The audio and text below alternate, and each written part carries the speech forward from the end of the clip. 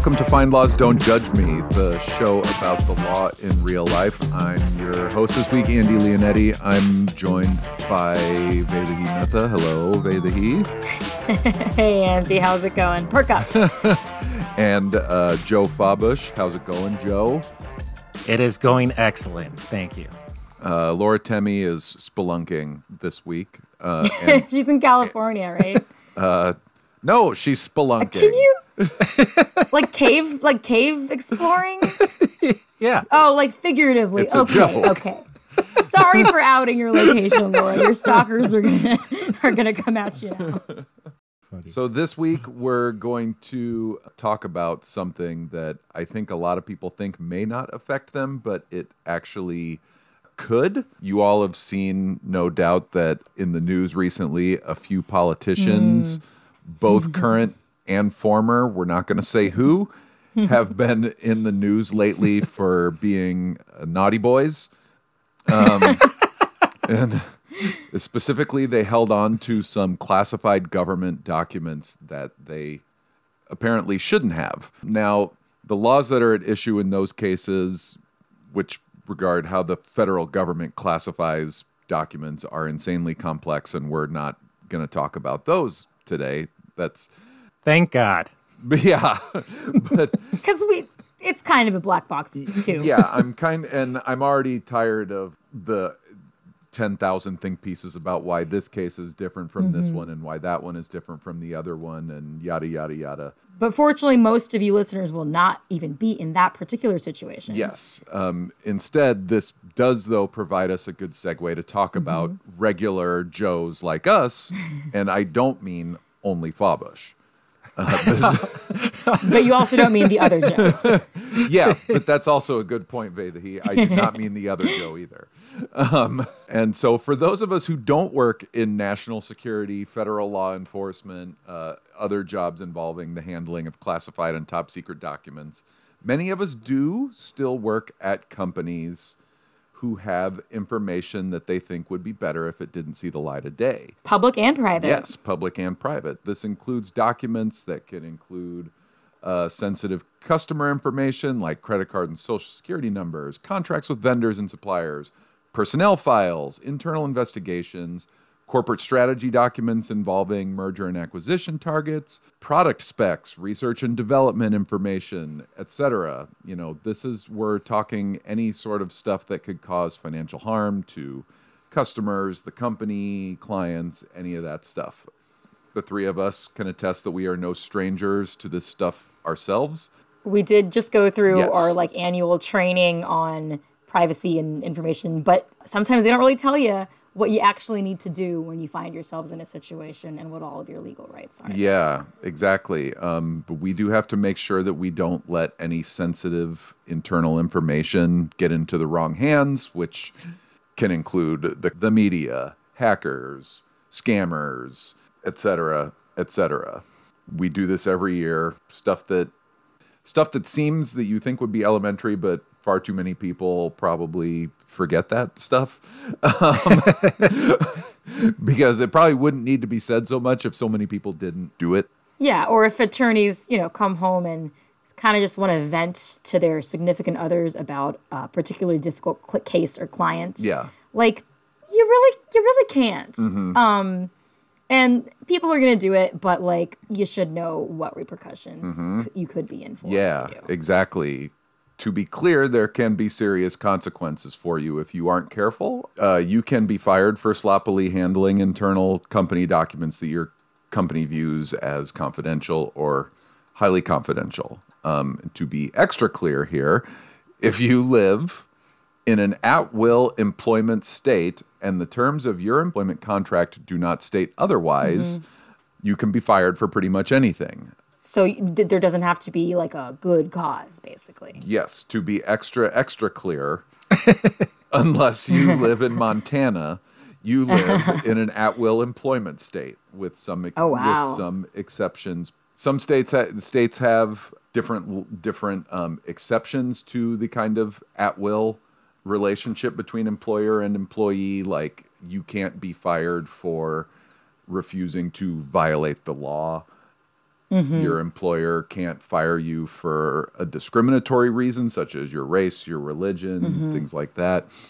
You can't be fired for a violation. In some states have this thing that's called an implied contract exception, where the employee, even though you don't have a written contract, your employer can make representations through, say, an employee handbook that will spell out how they're going to deal with procedures for disciplining employees. Right. And that handbook, because remember, folks, we talked about this on an earlier episode, a contract isn't just a piece of paper with words that you sign. It's agreements that you've arrived on just in conversations with your boss. It can be implied through, like Andy said, handbooks. So all of that together constitutes more or less your employment contract. It's not just a literal document called a contract with your signature on it. Yeah. But also, like you said earlier about what being an at-will employee means, to note this is probably not someone who's in a union governed by a collective bargaining agreement, but us, the three of us, we are all at-will employees. Yeah. We aren't signed to any sort of, we all signed employment agreements when we started working at TR, but they state in plain writing that our employment status is at will. We aren't signed to like a contract that allows us to get some sort of big time severance if we get fired for wearing a purple hat to the office, or right. As long as it doesn't have, basically, to boil it down, it doesn't have to be a good reason. It just can't be a bad reason, which is like discrimination. yes, Right? right. Yeah. But you can get fired for not being a quote team player. And these are all kinds of like, not great reasons, but a pretty arguably good reason would be if you either on purpose or even accidentally leaked important company information. Yes. That includes honest mistakes. I'm pulling this straight from our training. An honest mistake like say you're sitting in a coffee shop working and you're looking at some confidential company documents. You get up to go to the bathroom and you leave your laptop screen open and somebody gets a hold of it. Whether they get a hold of the information or your laptop, or if you're sending company info to your personal email or like personal Google Drive to do work later at home. If you're falling for phishing scams on your work email and putting secrets at risk, if you made your password FindLaw123 and made it really easy, for someone to gain access to your computer, Joe's laughing, but he's like, note to self, change password. It is FindLaw123, but I put in an exclamation point at the end, so there's a special character, so it's totally, you can't even figure it out, for sure. But that is all to say, like, if anyone does get fired or otherwise some kind of repercussion for an honest mistake of sharing something, it's probably still worth negotiating or going through your employer's HR channels to, try to get your job back. But legally, you don't have, and again, this is not legal advice, but like truly, like legally, you don't have a lot of avenues outside. Right. You don't have much of a leg to stand on. And most employment lawyers would probably tell you the same. And not take your case. Unless you're, like we were talking about earlier, unless your employee handbook states violations of information security or trade secrets or whatever will be dealt with first through a formal reprimand, second through a demotion, and third through and like third offense would be termination. You guys are a little SOL there. And certainly if it can somehow be shown that you did it on purpose, like that's a whole nother. That's even worse, I would guess. Sometimes. Yeah. Unless, which we'll get to later, unless you were intentionally doing it under the protection of whistleblower laws. Yeah. So you could get fired, and in many cases, you could also be sued. Right, Joe? That was quite the segue. I appreciate that. Yeah, I kind of wanted to go back a little bit because you were talking about employment contracts, and In some cases, depending on the job that you hold, you may have to sign a confidentiality agreement as well. So that can play into it outside of the employment agreement itself. You can't talk about this, or you can't talk about what we do at the company. Sometimes there are non-compete agreements about like contacting other competitors with client lists, for example. So there are certain contracts that you can enter into that will govern in a situation like this, where if you violate it, it's essentially a breach of contract.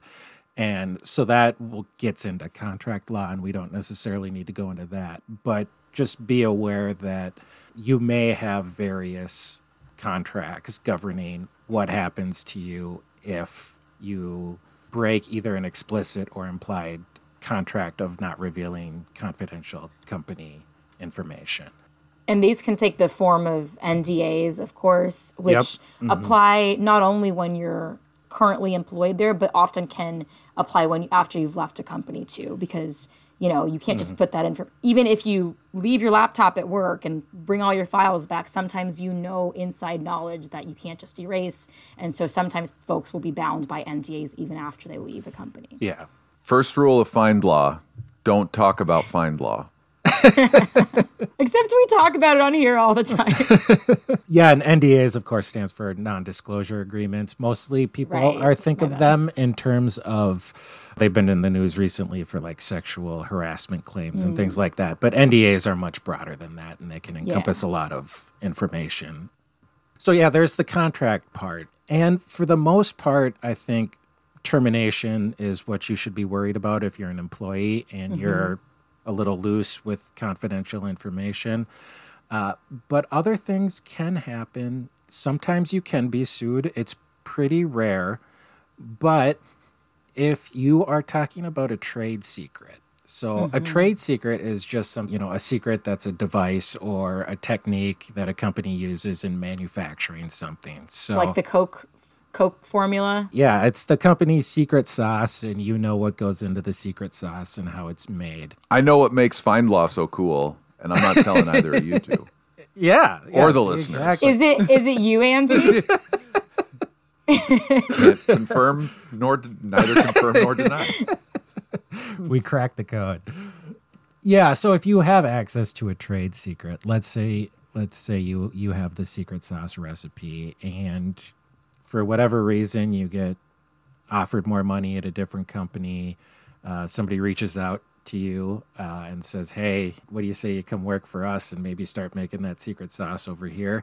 You can absolutely be sued for that, because what you're doing is you're violating somebody's trade secret. And there are a couple of different elements to filing a claim for that. I don't want to get too far into this, but basically it just has to be the company actually has a trade secret. You misappropriated that information and then you disclosed it improperly to somebody. And because of that, you or the whatever company you gave it to was unjustly enriched because of that.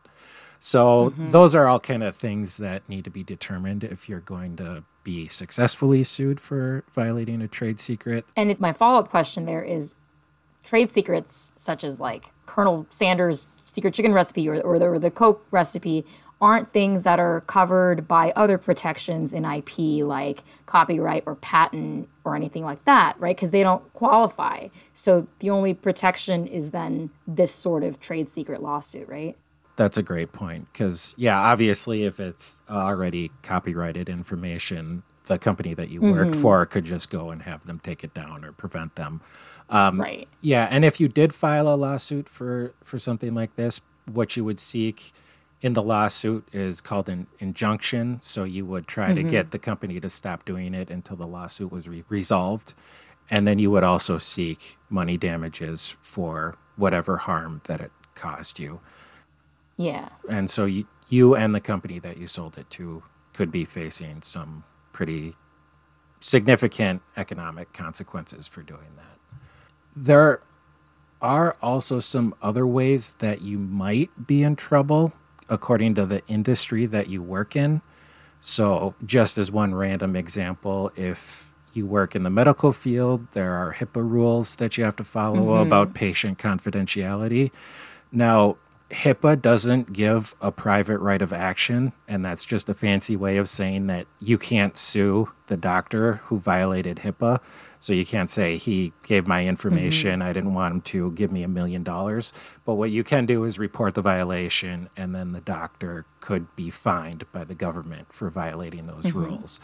And yeah, we definitely don't want to get too into the weeds on HIPAA, which is a rabbit hole we don't want to go down. We did that a few years ago, and right. So yeah, we're not going to get too far into that, but just be aware that whatever industry you're in might have its own special state or federal regulations. If you're in finance, if you're in medicine, if you're an attorney, there are rules governing what information you can and can't disclose. It's too broad of a topic to really get specifics, but hopefully you're aware of what those rules are if that's your industry. So those are the civil penalties. So basically we've got 3 options here. We've got you're going to be fired, you're going to be sued. The next question is, can you actually be criminally prosecuted? And the answer is yes. Not often, but there are certain federal laws like the Economic Espionage Act. And so this would apply more to like really egregious examples where you just flat out stole information and sold it. For example, say you work at a big tech company, you help develop a new AI algorithm, and you're mad about the recent layoffs. And so you take that algorithm and you sell it to a Chinese company for $10 million. Clearly, you've stolen this. That's a violation of federal law. So, of course, the company that you work for is going to be able to fire you and sue you. But also the federal government would be able to prosecute you because you've been violating federal laws by misappropriating this information and selling it to a foreign entity. And this generally comes into play more if you're dealing with like interstate commerce or foreign governments. That's kind of where it rises to the level of criminal activity. Right, because to your point, Joe, like it's not just country to country. There are state-specific laws on this information too. So then maybe if I don't know if the bulk of this is regulated by federal statute or if states are, like state AGs are intervening here. I mean, the main concern and the main issue that you're going to get in big trouble with is if you take information and you sell it to a company that, like a Chinese company that is essentially a branch of the Chinese government. Federal prosecutors will take exception to that. Yeah, so is the person who divulged that the special sauce on a Big Mac is Thousand Island dressing, like currently serving 8 life sentences at federal Supermax? Yeah, super hard time. Yeah. No, he's But actually Wait, actually, yeah, it is Thousand. Is that what you're actually? Yeah, it's Thousand Island dressing. But he's actually serving. No. No, I'm just joking. because the government's not gonna. No, the government doesn't care. No, that's and that's why I mean, like in special circumstances, like I mean, right? Maybe a couple of examples will help. So, like we already talked about big tech company, you're stealing something that's breakthrough technology that the U.S. government will care about if it gets out other places. That's one thing. Let's say you work at a car dealership and your buddy gets fired and it turns out that he wants just like the sales numbers from last month, even though he no longer works there. And you don't think anything of it. You're like, well, he just probably wants to get a new job, and so he's going to talk about his sales numbers, and so you give it to him. Turns out your buddy is suing the company that you work for because of discrimination or whatever it is. The company can then fire you. I mean, that would be the most likely, because if they realize that you gave out that kind of confidential information to a former employee who no longer works there, they would absolutely have every right to fire you, and they might do that. But not to sue you. Yeah, but not to sue you. An example of when you might be able to be sued is the McDonald's secret sauce. I work for McDonald's. I say, boy, I It's Thousand Island. How have people not figured this out? I'm going to sell it to Burger King and make a bunch of money. McDonald's would then say, nope, you took our secret. We're going to sue you. And of course, you're also going to be fired then. So yeah, those are kind of some examples of what you'll get in trouble for. But, this is the law. So of course, things are more complicated than that. And there are exceptions, particularly if you're talking about revealing information that maybe, something nefarious is going on at the company. Basically, if the government cares enough, then they might have your back. Yeah. Is the lesson here. Yeah. So we call that whistleblowing, right? Yeah. So let's talk about whistleblowers, this protected area of where if you slip up in the right way with the right information, you could have something to gain from it. So whistleblowers are regulated in large part by what's called the False Claims Act, which might not sound like it makes sense, but if you know the history behind it, it kind of does. So really, really quick Wayback Machine trip. We are right after the Civil War, and all wars are expensive and wasteful, sure, but the Civil War was particularly egregious and allegedly cost approximately a lot. I can't really tell you how much, because if you try to look it up, you will get anything from 3 to 6 billion. So whatever. The real point is it costs so much, partly because government contractors were trying to rip Uncle Sam off by submitting fraudulent claims. Some contractors were selling government back the guns they'd already used and thrown away at full price. Plus there was bribery and corruption, the huge. So Congress passes the False Claims Act. But why is that relevant? Well, this act was sort of the first major legislation that had provisions for whistleblowers written into it. And that's kind of one of its hallmarks to this day, even though we have a lot of other statutes since regarding whistleblowers. And the sort of more formal or legal term for whistleblower suits is what's called a qui tam action, and that's spelled QUI space TAM, qui tam. And qui tam is the abbreviation for the Latin phrase, oh God. No, that's not what it means. It's the abbreviation. Yeah, I don't think qui tam means oh God. Something Deus then, right? Get ready for a mouthful. Quitam pro domino rege quam pro se ipso in hoc parte sequitur. Meaning, obviously, who sues on behalf of the king as well as for himself. Oh, I hate the king. Yeah, what are we, England? I hope we don't have any British listeners. Hi, guys. We love you. We have lots of British listeners, actually. Okay. So, yes. Well, we adopted y'all's law system. So yeah. Imitation is the most sincere form of flattery. There you go. Anyway, I think there are two big reasons that qui tam or whistleblower statutes incentivize people being outed for wrongdoing and getting held accountable where they'd otherwise get away with it. There's two big reasons that I can think of. One of these is the anti-retaliatory protections that the statutes set out. These are protections against retaliation by the person you reported, and they're a key part of whistleblower law because people are obviously going to be very hesitant to come forward if they know they're likely to lose their job or if they think they might get sued, even if they wouldn't, right? They're going to fear repercussion, going to be more hesitant. Unless they have these protections baked into the law itself.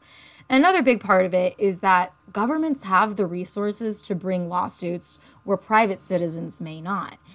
It's costly and it takes a lot of time and also evidence if you're on your own trying to fight your employer. But if you can get the government to do all the legwork for you, it's truly a win-win. But let's not forget that you're probably also going to recover more money potentially this way because whistleblower provisions also allow successful litigants, if you win, to be awarded a percent of the funds that are recovered, up to 30%, depending on the case. Which I would just want to pause there because if you think of 30% of some of these government contracts, We're not talking small change here. Like no. you can do pretty well for yourself if you win one of these. Even though you would get a larger percent of the damages if you won your own individual suit, the money at stake is so much smaller than if the government brought a bigger suit. It's almost like a class action, but not, you know? Yeah, absolutely. So, well then, but you might be like, what if I don't have a government job?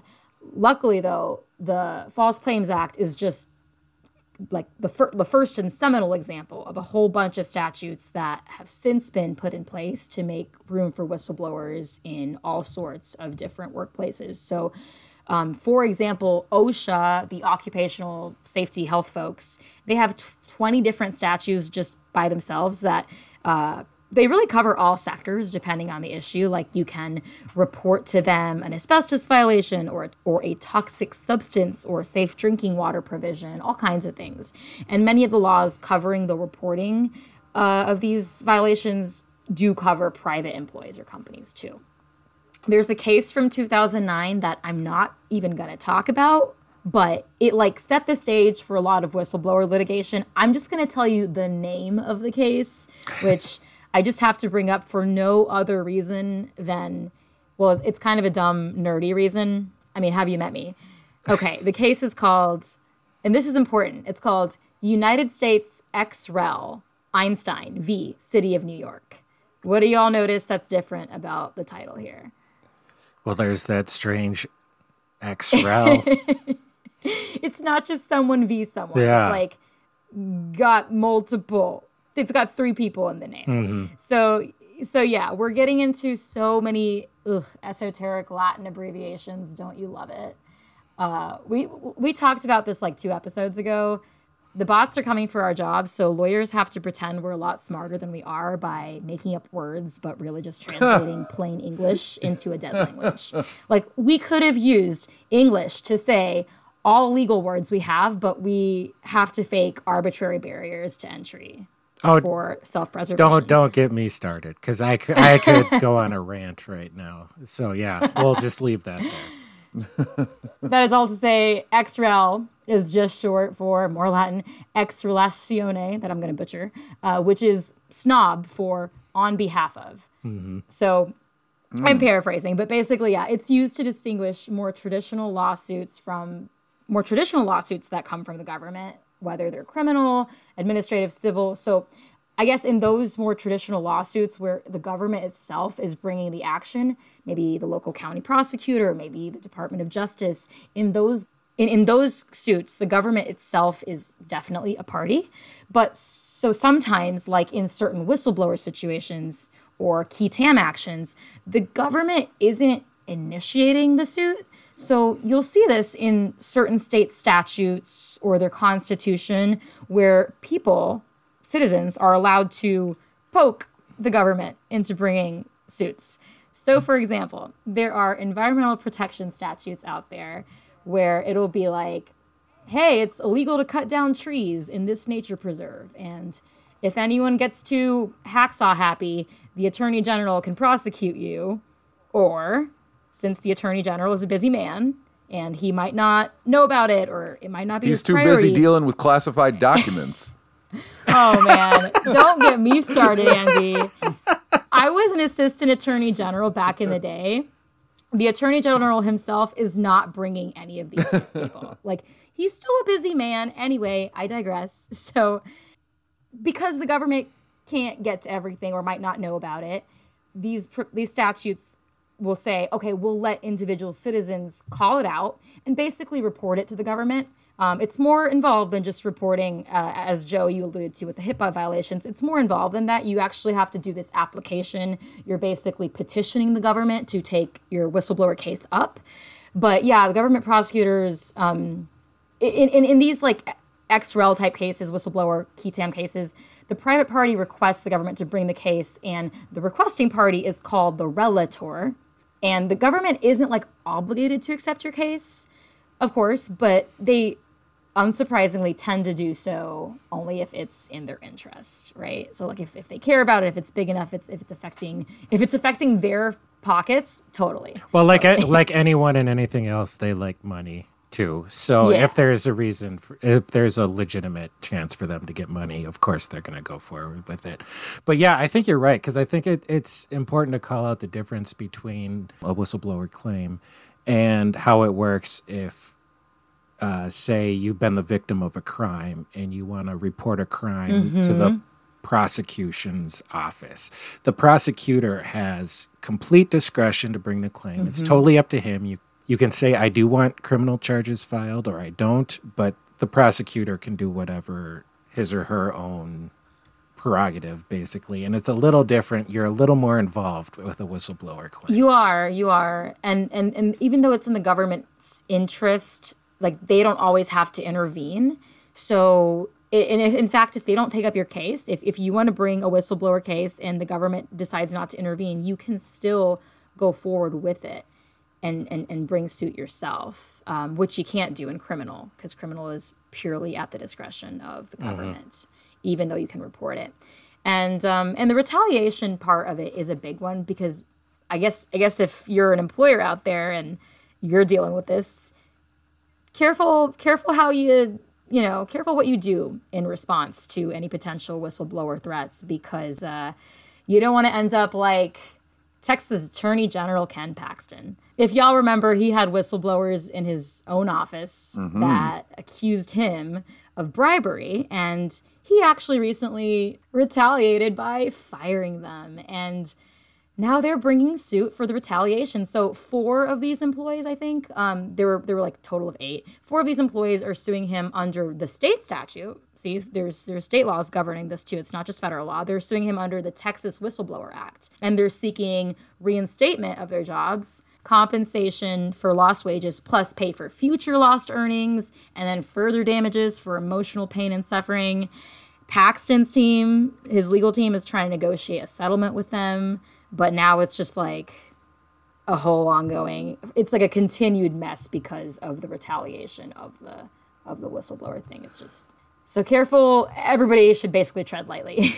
Your first thought should be, if an employee comes to you and says, hey, it looks like we're breaking the law, your first move should be, oh, could you tell me more? And how can we fix that? Not, you're fired. Or if anyone has seen the recent TV show with Natasha Lyonne, Poker Face, your first reaction should not be having your hitman follow them home and taking a hit on them. Let's refrain from the hitmen, please.